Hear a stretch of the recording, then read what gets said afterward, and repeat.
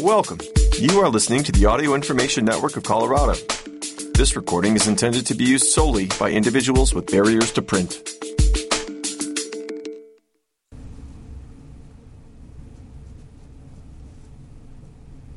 Thank you for joining us Friday, March the 10th for the reading of the Fort Collins Coloradoan. My name is Ron Jones. We're going to read about Biden's budget aims, a proposal for almost 350 rentals up for review, Albert Bimper, CSU administrator and former football player, is leaving CSU. Page 2 will read about the markets, the financial indexes, which were down this week. Page 3, New Mexico lawmakers seek assurances amid prescribed burns. Also, jobless claims rise by the most in 5 months.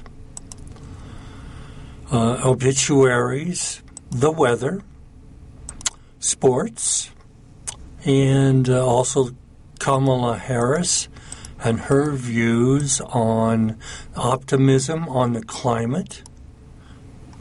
So let's dig in.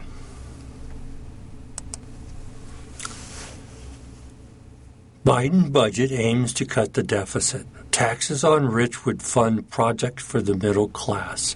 Josh Boak of the Associated Press writes from Philadelphia, as political gridlock puts the government at risk of defaulting, President Joe Biden on Thursday made an opening bid with a budget plan that would cut deficits by $2.9 trillion over the next decade, a proposal that Republicans already intend to reject.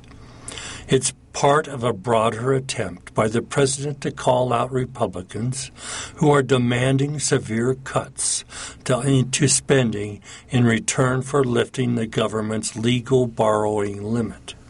But the GOP has no counteroffer so far, other than a flat no to a Biden blueprint with tax increases on the wealthy that could form the policy backbone of Biden's yet-to-be-declared campaign for re-election in 2024.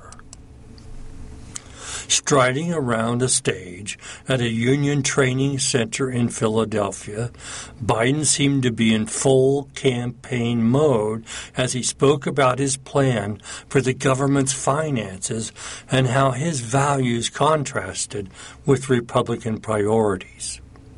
I just laid out the bulk of my budget, Biden said. Republicans in Congress should do the same thing. Then we can sit down and see where we disagree.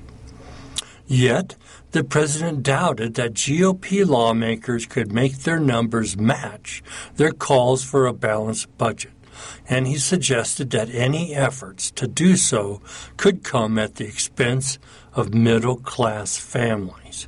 How are they going to make the math work? Biden said. What are they going to cut?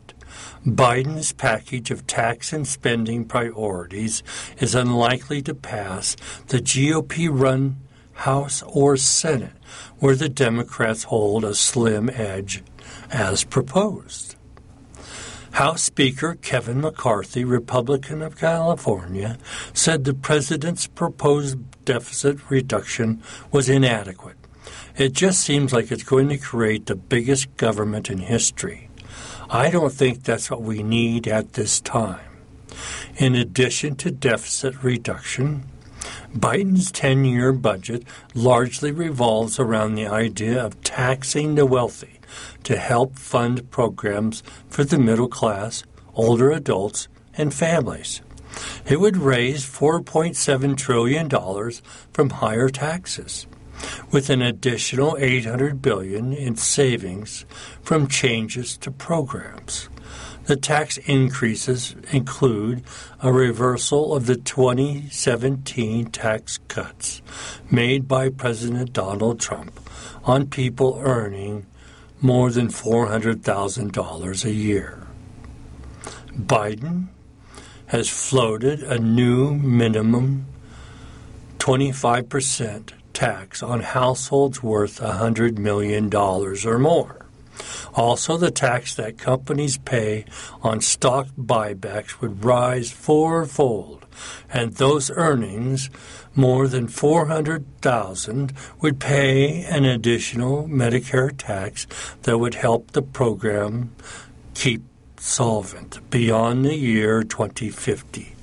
Medicare could negotiate on the prices of more prescription drugs, helping to save the government money. Accompanying that would be $2.6 trillion worth of new spending, including the restoration of the expanded child tax credit that would give families as much as $3,600 per child, compared with the current level of $2,000. That credit would be fully refundable, which means households could receive all of that sum even if they don't owe any taxes.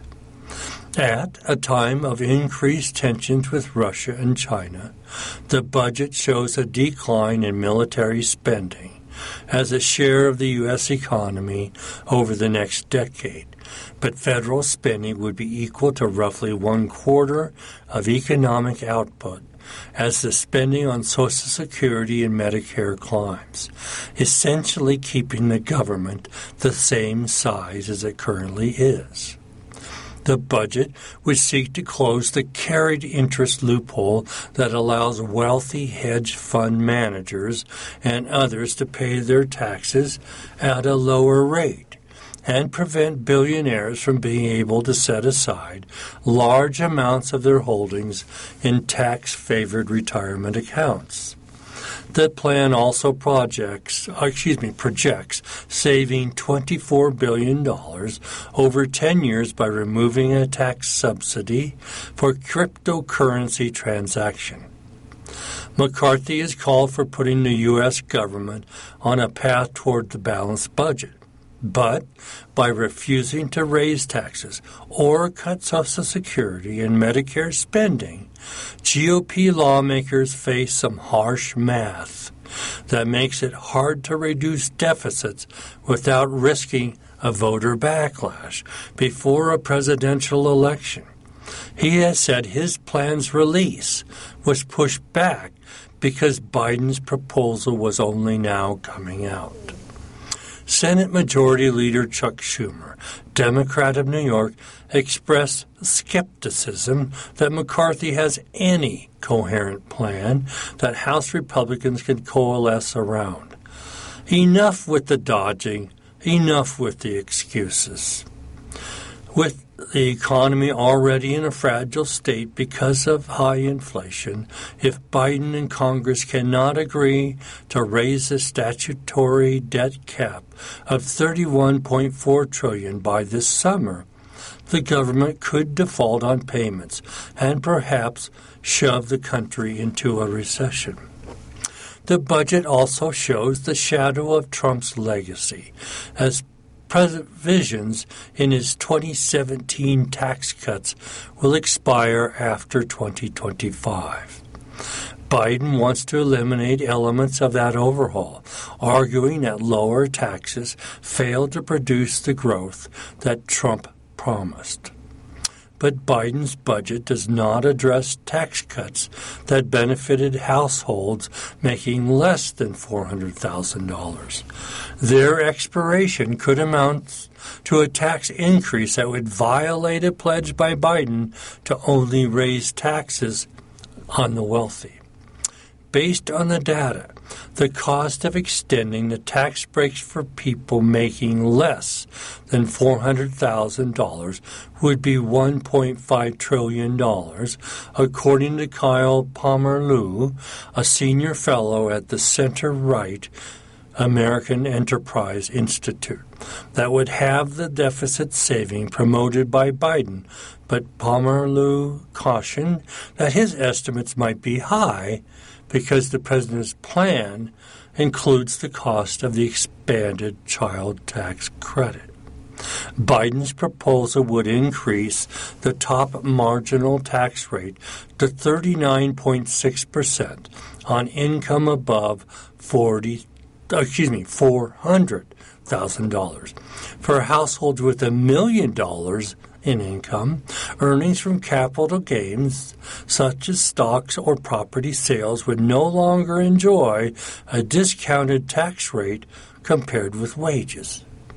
The president would increase the corporate tax rate to 28% and increase the tax rate on U.S. multinationals' foreign earnings from 10.5% to 21%.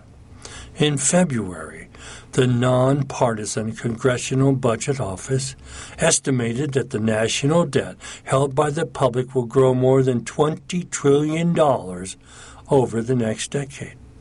The publicly held debt, which reflects the cumulative impact of yearly deficits, would be equal to 118% of U.S. gross domestic product, compared with 98% this year. Biden's budget would reduce the debt, though it would be still relatively higher to historical levels. Also on page 1, North Fort Collins area, proposal for almost 350 rentals up for review. Proposals to annex 3.74 acres and eventually build 346 market-rate rental units in North Fort Collins are working their way simultaneously through the city's development review process. Thompson Thrift, a national development company that is also building apartments at Prospect Road and Shields Street, is combining two undeveloped parcels at 423 and 501 Spalding Lane for the project. The smaller 3.74-acre tract is in Larimer County and must be annexed into the city for the full 22-acre project to go forward. The Fort Collins Planning and Zoning Commission will hold a hearing on the annexation March 23rd. A neighborhood meeting, which is required before formal plans can be submitted, was held Wednesday. Here's what we know about the proposal. The site is on undeveloped land between East Willocks Lane and Spalding Lane, just east of North College Marketplace and King Soopers. The county land is currently zoned for commercial development, but Thompson Thrift is asking it to be rezoned as low-density mixed use. Both the annexation and rezoning will be reviewed by the Planning and Zoning Commission, which will make a recommendation to City Council. Units will be a combination of 1, 2, and 3-bedroom units, some in what the company is calling villas, other in 2 to 3-story apartment buildings. Redwood Street would be extended north through the site, and a bridge would be built over the canal, both at the developer's expense. The average tenant of one of Thompson Thrift's projects is a younger professional making about $80,000 a year. Rents are expected to be between $1,800 for a 1-bedroom and $2,600 for a 3-bedroom villa. Rents will vary by size of unit. Thompson Thrift plans to build, own, and manage the property. The plan is in its earliest stages, but will be required to have a traffic study to determine what roads and intersections might need improvement. The current intersection at Redwood and Willocks contains a blind curve. Larimer County will review the project's traffic plan as it concerns county roads. Thompson Thrift hopes to begin construction early next year, with construction taking about 2 years. The company, which is a division of Watermark, first proposed the project in March 2021. Notable comments from the meeting were, quote, "We want you to know that we know how beautiful this pasture is.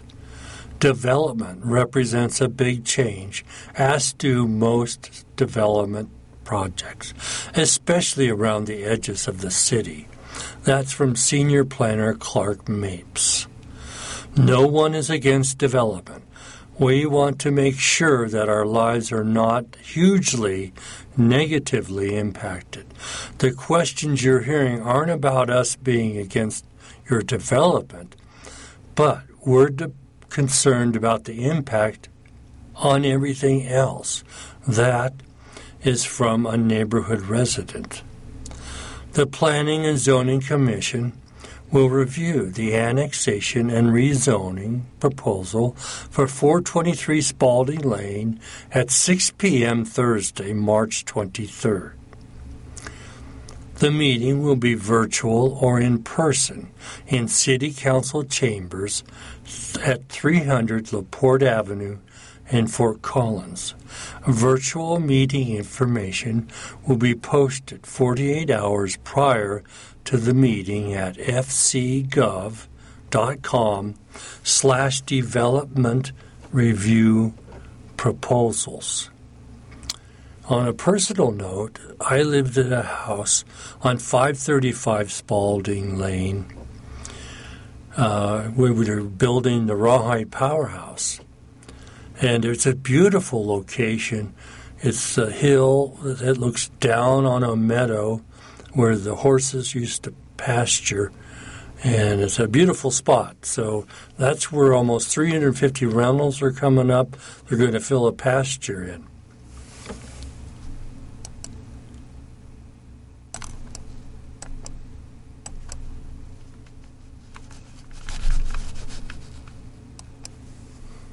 Next story on page 1, Albert Bimper, B-I-M-P-E-R, CSU administrator and former football player leaving CSU. Kelly Lyle reports for the Coloradoan, USA Today Network. Albert Bimper, a former football player who has served in a variety of teaching and administrative roles at Colorado State University, is stepping down at the end of the school year for a new post in his home state at the University of North Texas. Bimper, 38, is set to begin his new job as Executive Dean of North Texas College of Liberal Arts and Sciences, Social Sciences on July the 1st. North Texas Provost Michael McPherson announced the hiring in a news release Wednesday, referring to him as an experienced administrator and dedicated scholar educator. The University of North Texas is located in Denton, a suburb of Bimper's hometown of Dallas. CSU has been a place that raised me for so many years, Bimper told Source, an online publication of CSU's marketing and communications team. I've seen it as a student, as an athlete, as a faculty member, and as an administrator. I left home to find a home, and that has prepared me to go back home. It's been a privilege to call CSU home, too. That's why this place is special to me. Bimper served as a chief of staff to interim CSU President Rick Miranda from his appointment July the 1st, 2022, into January, when he was named interim director of CSU's School of Education. He first came to CSU as a 17-year-old freshman to play football for the Rams and legendary coach Sonny Lubick. Bimper, a 4-year starter at center, was selected to play in the Vegas All-Star Classic following his senior year in 2005. And he also won a Super Bowl ring in 2007 with the Indianapolis Colts. He earned a bachelor's degree in health and exercise science from CSU, a master's degree in health and kinesiology at Purdue University, and a PhD in curriculum and instruction at the University of Texas before beginning his teaching career in 2012 at Kansas State. Bimper came to CSU the following year as an assistant professor in the Department of Ethnic Studies and has served in a variety of teaching and administrative roles over the past decade. He was a senior associate athletic director for diversity and inclusion, executive director for the College of Liberal Arts, and played an instrumental role in creating a new master's degree program in sport management in partnership with the Colorado Rockies. Now to page 2, and the money in markets, which has been on a steep decline since Tuesday after Fed Chairman Powell's remarks on the pace of rate hikes. Yesterday, the Dow was down 543 points, or 1.66%. It finished at 32,254. The NASDAQ was at 11,338. It lost 237 points. It was a negative 2.05% drop. The S&P 500, 3,918, lost 73 points, or a negative 1.85%.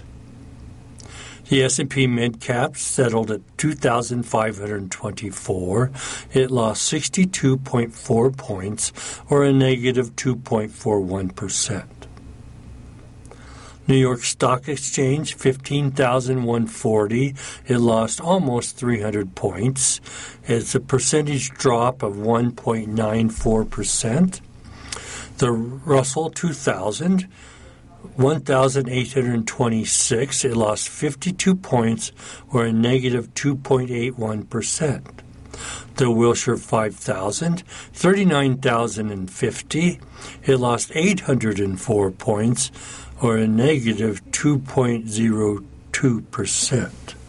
So not a good ending to the week as of yesterday. Now to page 3, Colorado in the West.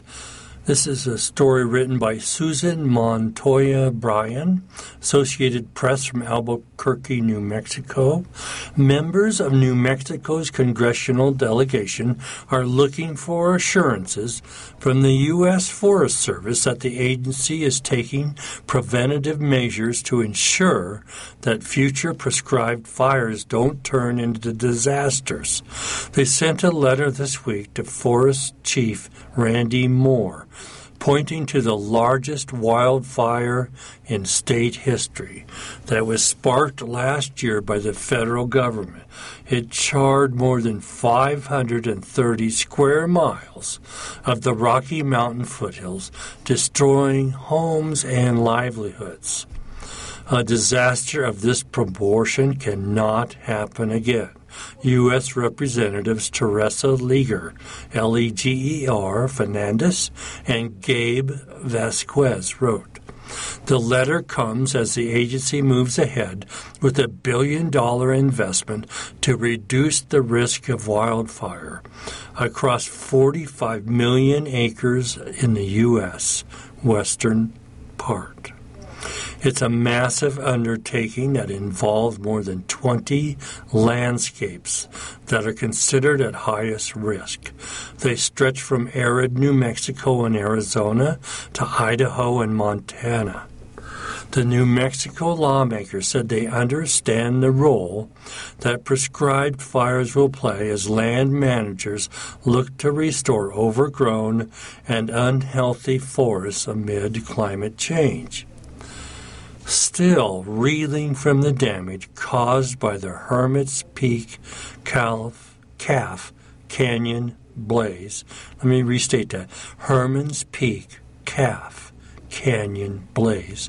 They told Moore that trust can be restored in the agency's methods through communication with communities about upcoming burns and by explaining how protocols have been modified to ensure prescribed fires remain contained.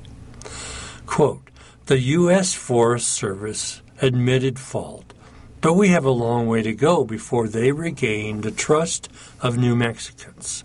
Liger Fernandez said in a statement, this letter requests that the Forest Service clearly explain what they plan to change to prevent another grave error like this. Our lands, forests, waters, and communities cannot afford anything less, and our people deserve it. Moore has yet to issue a formal response to the lawmakers, but he promised in an address earlier this year that collaboration with communities and Native American tribes is a priority for the Biden administration. Prompted by the New Mexico blaze, the agency last spring halted all prescribed burn operations for 90 days while it conducted a review of procedures and policies. By the end of the moratorium, managers learned that they can't rely on past success and must continuously learn and adapt to changing conditions, Moore said. A report on the cause of the New Mexico fire pointed to a series of missteps by the agency, most notably that officials underestimated the amount of timber and vegetation that was available to fuel the flames, and the exceptional dry condition that has been plaguing the area for years. Federal agencies have completed reviews of more than 30 fires between 2017 and 2022, including 3 in New Mexico. In 2005, the federal government conducted what officials at the time called the first known attempt to take a comprehensive look at escaped prescribed fires and near misses, reviewing 30 cases to discover recurring lessons and whether there were emerging trends or gaps in knowledge. Common problems with the burn plans included complexity, risk assessments, and the lack of fire behavior calculations, similar to issues encountered years later with New Mexico's historic fire. Forest officials said Wednesday that the planning process for prescribed fires now includes a new template that addresses findings in the 2022 review. Part of that calls for plans to be validated and updated to ensure that the information is current and the most recent science and modeling is incorporated. For the most complex projects, there's a new requirement to have additional personnel and equipment on site within 30 minutes. Those contingency resources can help reinforce fire lines and mop up. Drought conditions are also mandated as part of the discussion, and managers have a checklist to go over daily with an agency administrator. Additionally, human factors such as pressure, fatigue, and experience are considered, officials said. Just weeks ago, the Santa Fe National Forest delayed a project to burn debris piles in northern New Mexico due to snow and wind. Managers promised that the burned piles would be monitored closely and every precaution would be taken to ensure the piles are out before the arrival of spring winds and warming trends. As we resumed our prescribed fire programs, we were met with a cooler and winter than last year, said Ivan Diego Knudsen, a spokesperson for the Southwest region. The precipitation is much needed, but it can hamper our plans as fire managers prepare for their projects. Federal maps show there are pile burns and other prescribed burn operations planned or currently underway across the West. Between October and the beginning of February, the agency reported that about 515 square miles have been treated with prescribed fire. The number is expected to grow once the results from recent projects in southern and eastern U.S. are added. In the Southwest, which includes grasslands in Oklahoma and Texas, prescribed fire has been used on about 32 square miles since the moratorium was lifted last fall. Let's hope they get it right. That was a terrible fire in New Mexico last year, caused by an escaped prescribed burn. Now, locally, to today's obituaries and death notices.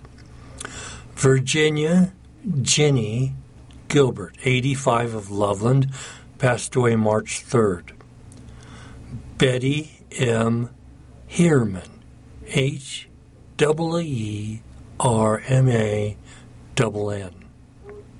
87, of Fort Collins, died March the 2nd. Daniel Robert Sturmitz, 58, of Fort Collins, died March the 5th.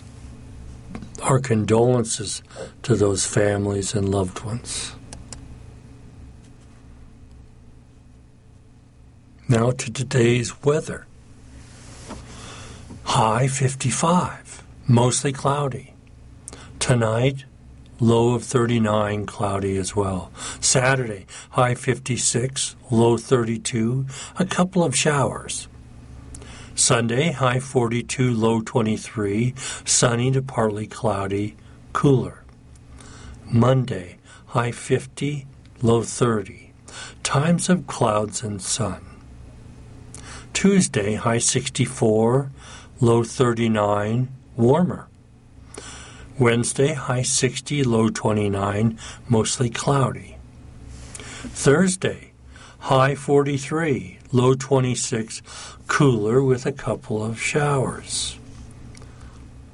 In the almanac, the Northern Colorado Regional Airport through 3 p.m. Thursday, the temperature was yesterday 52 and 23.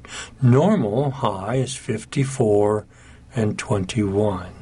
Last year's high was 23, low of 3, so it was cold last year. In March, record high was 77 degrees in 1972. The record low was minus 28 in 1932. You've had a trace of precipitation in the last 24 hours. The record was 0.95 inches in 1992. Total this month is 7/100ths of an inch. Normal, or total this year, is 1.02. Normal year-to-date, 1.43. So we're 0.4 inches behind already. Snowfall in the last 24 hours, a trace. Record was 12.7 inches in 1992. Total this month of snowfall, 0.9 inches. Total this season, 27.5 inches. Normal season to date, 34.6. So there we are. We're 7 inches behind on snowfall early this year. Ski report, Arapahoe Basin, 55 inches of base, 1 inch of new, 139 trails are open, 9 lifts are running. Steamboat, from 0 to 104-inch base, 2 inches of new, 171 inches. Lifts open are 21. Vale, 70 inches, no new, 275 trails open. Winter Park, 69-inch base, 3 inches new, trails open 163, 19 lifts open. Let me go back to Steamboat. At 0 to 104-inch base, 2 inches of new, 171 trails are open, and 21 lifts. The UV index today is supposed to be around 3 at noontime. That's a low range. Air quality is supposed to be good today. Yesterday, the particulates were at 46. Sun and moon, the sunrise today is at 6:21 a.m. Sunset tonight, 6:01 p.m. Moonrise today, 9:30 p.m. Moonset today, 7:51 a.m.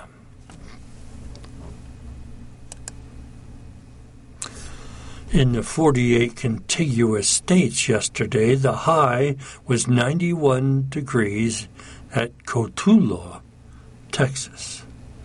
The low was our neighbors to the north, minus 17 degrees at Boulder, Wyoming.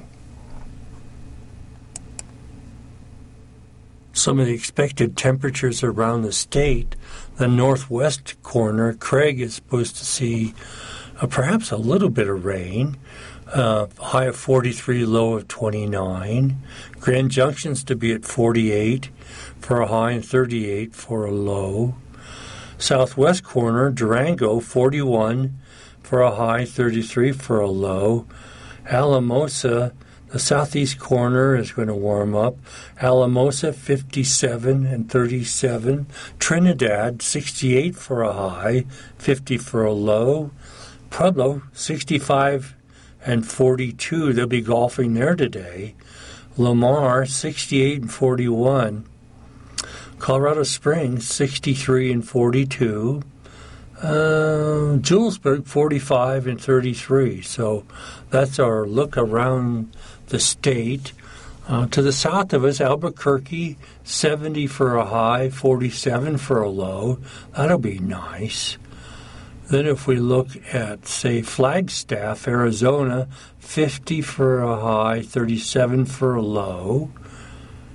Also in Las Vegas, 69 degrees, 58 for a low. Let's look farther south. Tucson, 82. Ooh, that's warm. And 54 for a low. So that'll be very nice. Santa Fe in a bit higher elevation in New Mexico, 64 and 40. That'll be a spring-like day in Santa Fe. Now back to some national news. It's Friday, so the jobless reports come out. And now Matt Ott of the Associated Press reports that jobless claims rise by most in 5 months. The number of Americans applying for unemployment benefits last week jumped by the most in 5 months. But layoffs remain historically low as the labor market continues to be largely unaffected by the Federal Reserve's interest rates. Applications for jobless claims for the week ending March the 4th rose by 21,000 to 211,000 from 190,000 the week before. The Labor Department said Thursday, it's the first time in 8 weeks claims came in above 200,000. The 4-week moving average of claims, which flattens out some of the weekly ups and downs, rose by 4,000 to 197,000, remaining below the 200,000 threshold for the 7th straight week. applications for unemployment benefits are considered a proxy for layoffs. Last month, the Fed raised its main lending rate by 25 basis points, the 8th straight rate hike in its year-long battle against stubborn inflation. The central bank's benchmark rate is now in a range of 4.5 to 4.75%, its highest level in 15 years. And some analysts are forecasting 3 or more increases that would push the lower end of that rate to 5.5%. The Fed's rate increases are meant to cool the economy, labor market, and wages, thereby suppressing prices. But so far, none of those things have happened, at least not to the degree that the central bank had hoped. Inflation remains at more than double the Fed's 2% target, and the economy is growing and adding jobs at a healthy clip. Last month, the government reported that employers added a better-than-expected 517,000 jobs in January, and that the unemployment rate dipped to 3.4%, the lowest level since 1965. Analysts expect Friday's jobs report to show the U.S. economy added another 208,000 jobs in February. Fed policymakers have forecast the unemployment rate will rise to 4.6% by the end of this year, a sizable increase historically associated with recessions. About 1.72 million people were receiving jobless aid the week that ended February 25th, an increase of 69,000 from the week before. Now, the Nation and World column today. Vice President Harris stresses optimism on climate. The VP touts the administration's efforts at the Florida summit. Kurt Anderson of the Associated Press reports Vice President Kamala Harris said Wednesday there is renewed cause for optimism given major U.S. laws enacted recently to tackle the global problem of climate change on multiple fronts. Harris was the star attraction at the Aspen Ideas Climate Conference, now in its second year in Miami Beach, Florida. The event drew about 2,300 participants, including other politicians, corporate CEOs, climate activists, entrepreneurs, artists, and many others. Harris appeared with Miami singer-songwriter Gloria Estefan in an interview setting on stage. The thrust of the conversation revolved around the Inflation Reduction Act, which President Joe Biden signed into law in August 2022. That despite its name, the measure is considered the biggest climate change legislation ever passed in the U.S., with some $370 billion directed at tackling the problem over 10 years. The major infrastructure bill also has numerous climate-related provisions. The overall arcing goal is for a 50% reduction in greenhouse gas emissions from vehicle tailpipes to power plants by 2030 to curb rising global heat. Quote, I think we all understand we have solutions. We have to be solutions-driven, and the solutions are at hand. We need to make up for some lost time, no doubt. This is going to have to be an exponential impact on where we need to go, unquote. The conference is located in one of the most vulnerable U.S. cities to climate-related problems, including sea level rise, extreme heat, strong tropical storms, and threats to vulnerable wildlife such as manatees. Miami-Dade Mayor Daniela Levine Cava, a Democrat, said the area has more days of extreme heat than anywhere else in the country. Quote, "We all know our environment is our economy," Levine Cava said at a Wednesday morning conference session, noting that the county established the first official chief heat officer of any government in the world. 2 years ago, when we started, people laughed at us. No more. Estevan, who emigrated from Cuba as a child, has lived in Miami Beach for 38 years, told Harris it's obvious to her that climate change is altering South Florida in many ways, from rising seas to the disappearance of coral reefs. We need an administration focused on the things that need to be fixed. Estevan said, "We absolutely need to do something to stem the tide."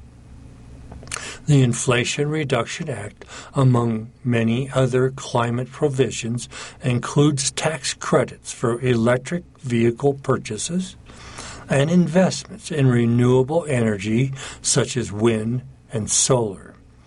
There's $60 billion in business tax credits to manufacture things like solar panels and batteries, and other tax credits for nuclear power and carbon capture technology aimed at reducing fossil fuel emissions.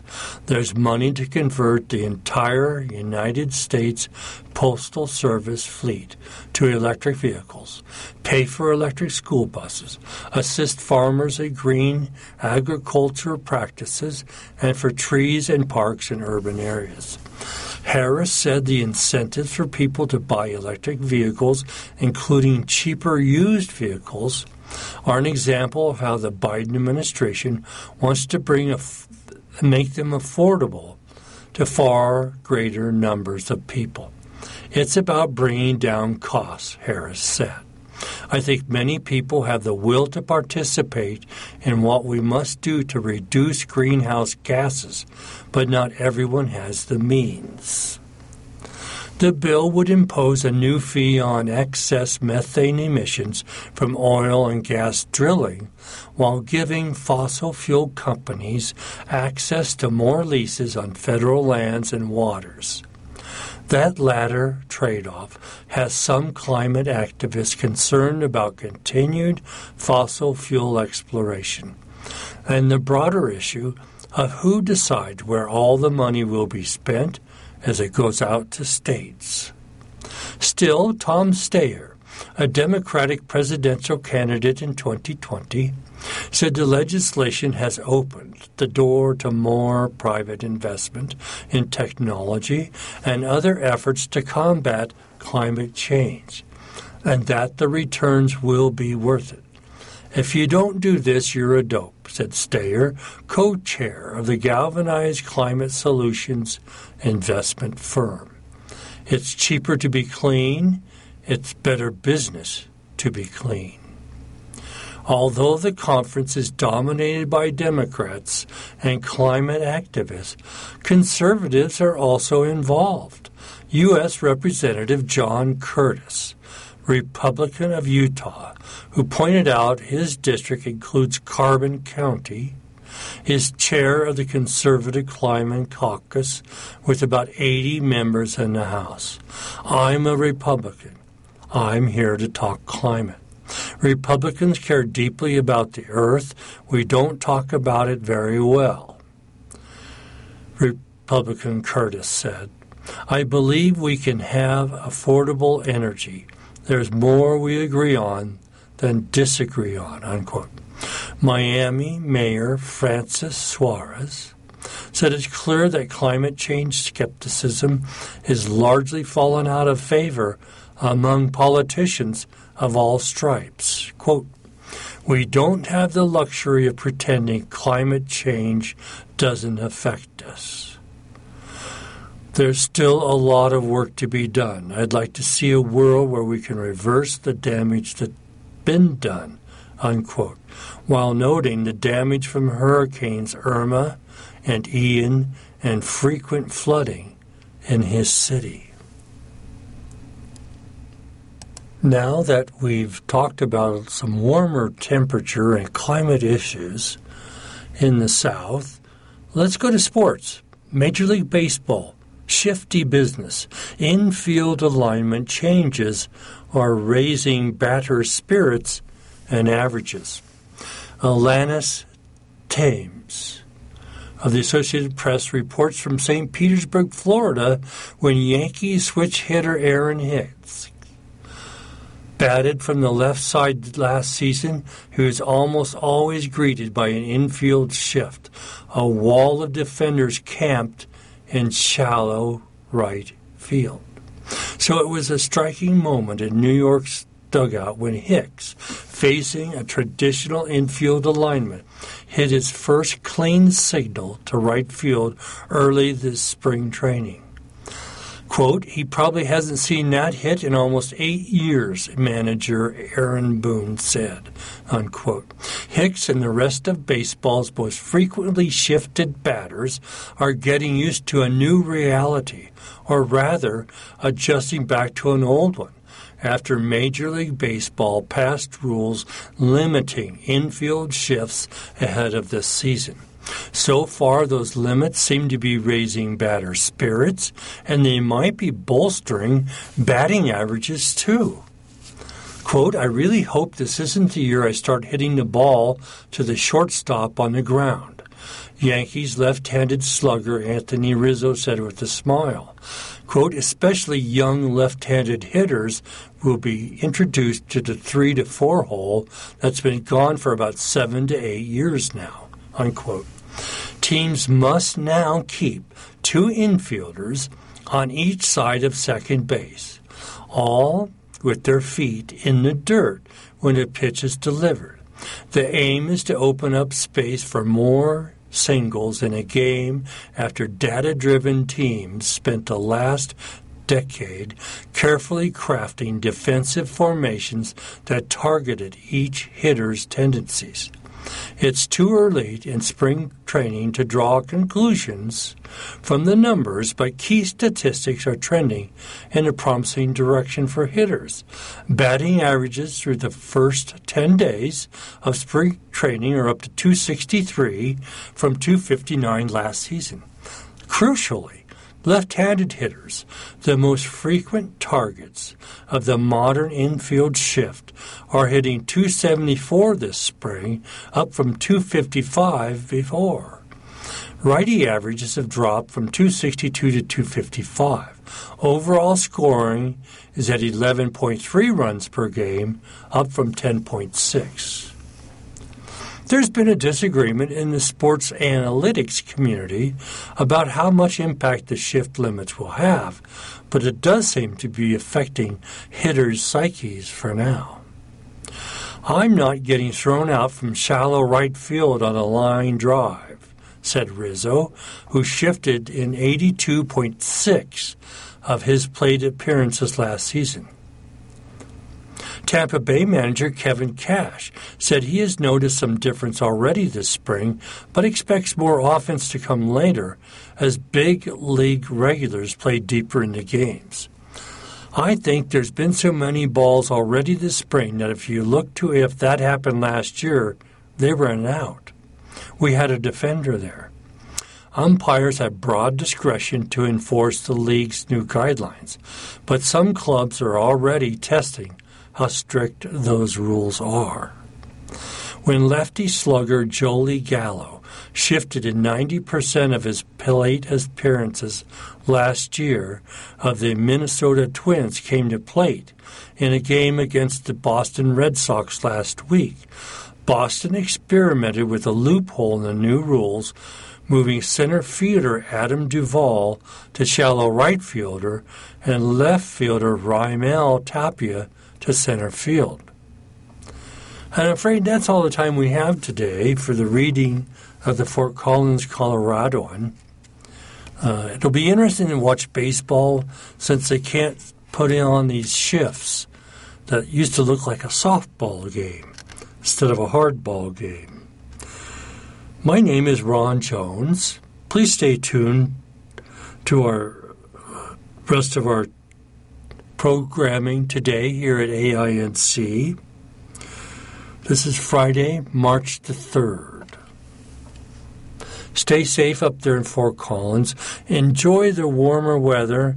It's coming sooner. Promise.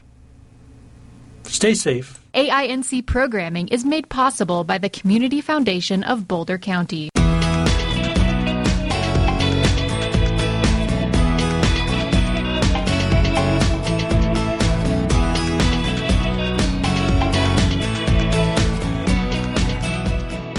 AINC presents your Low Vision Resource of the Day.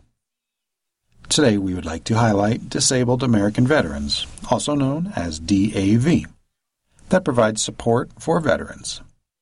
Learn more by visiting www.dav.org or calling 877-426-2838. If you enjoyed this program, please register for our free services at www.aincolorado.org or by calling 303-786-7777. You are listening to the Audio Information Network of Colorado.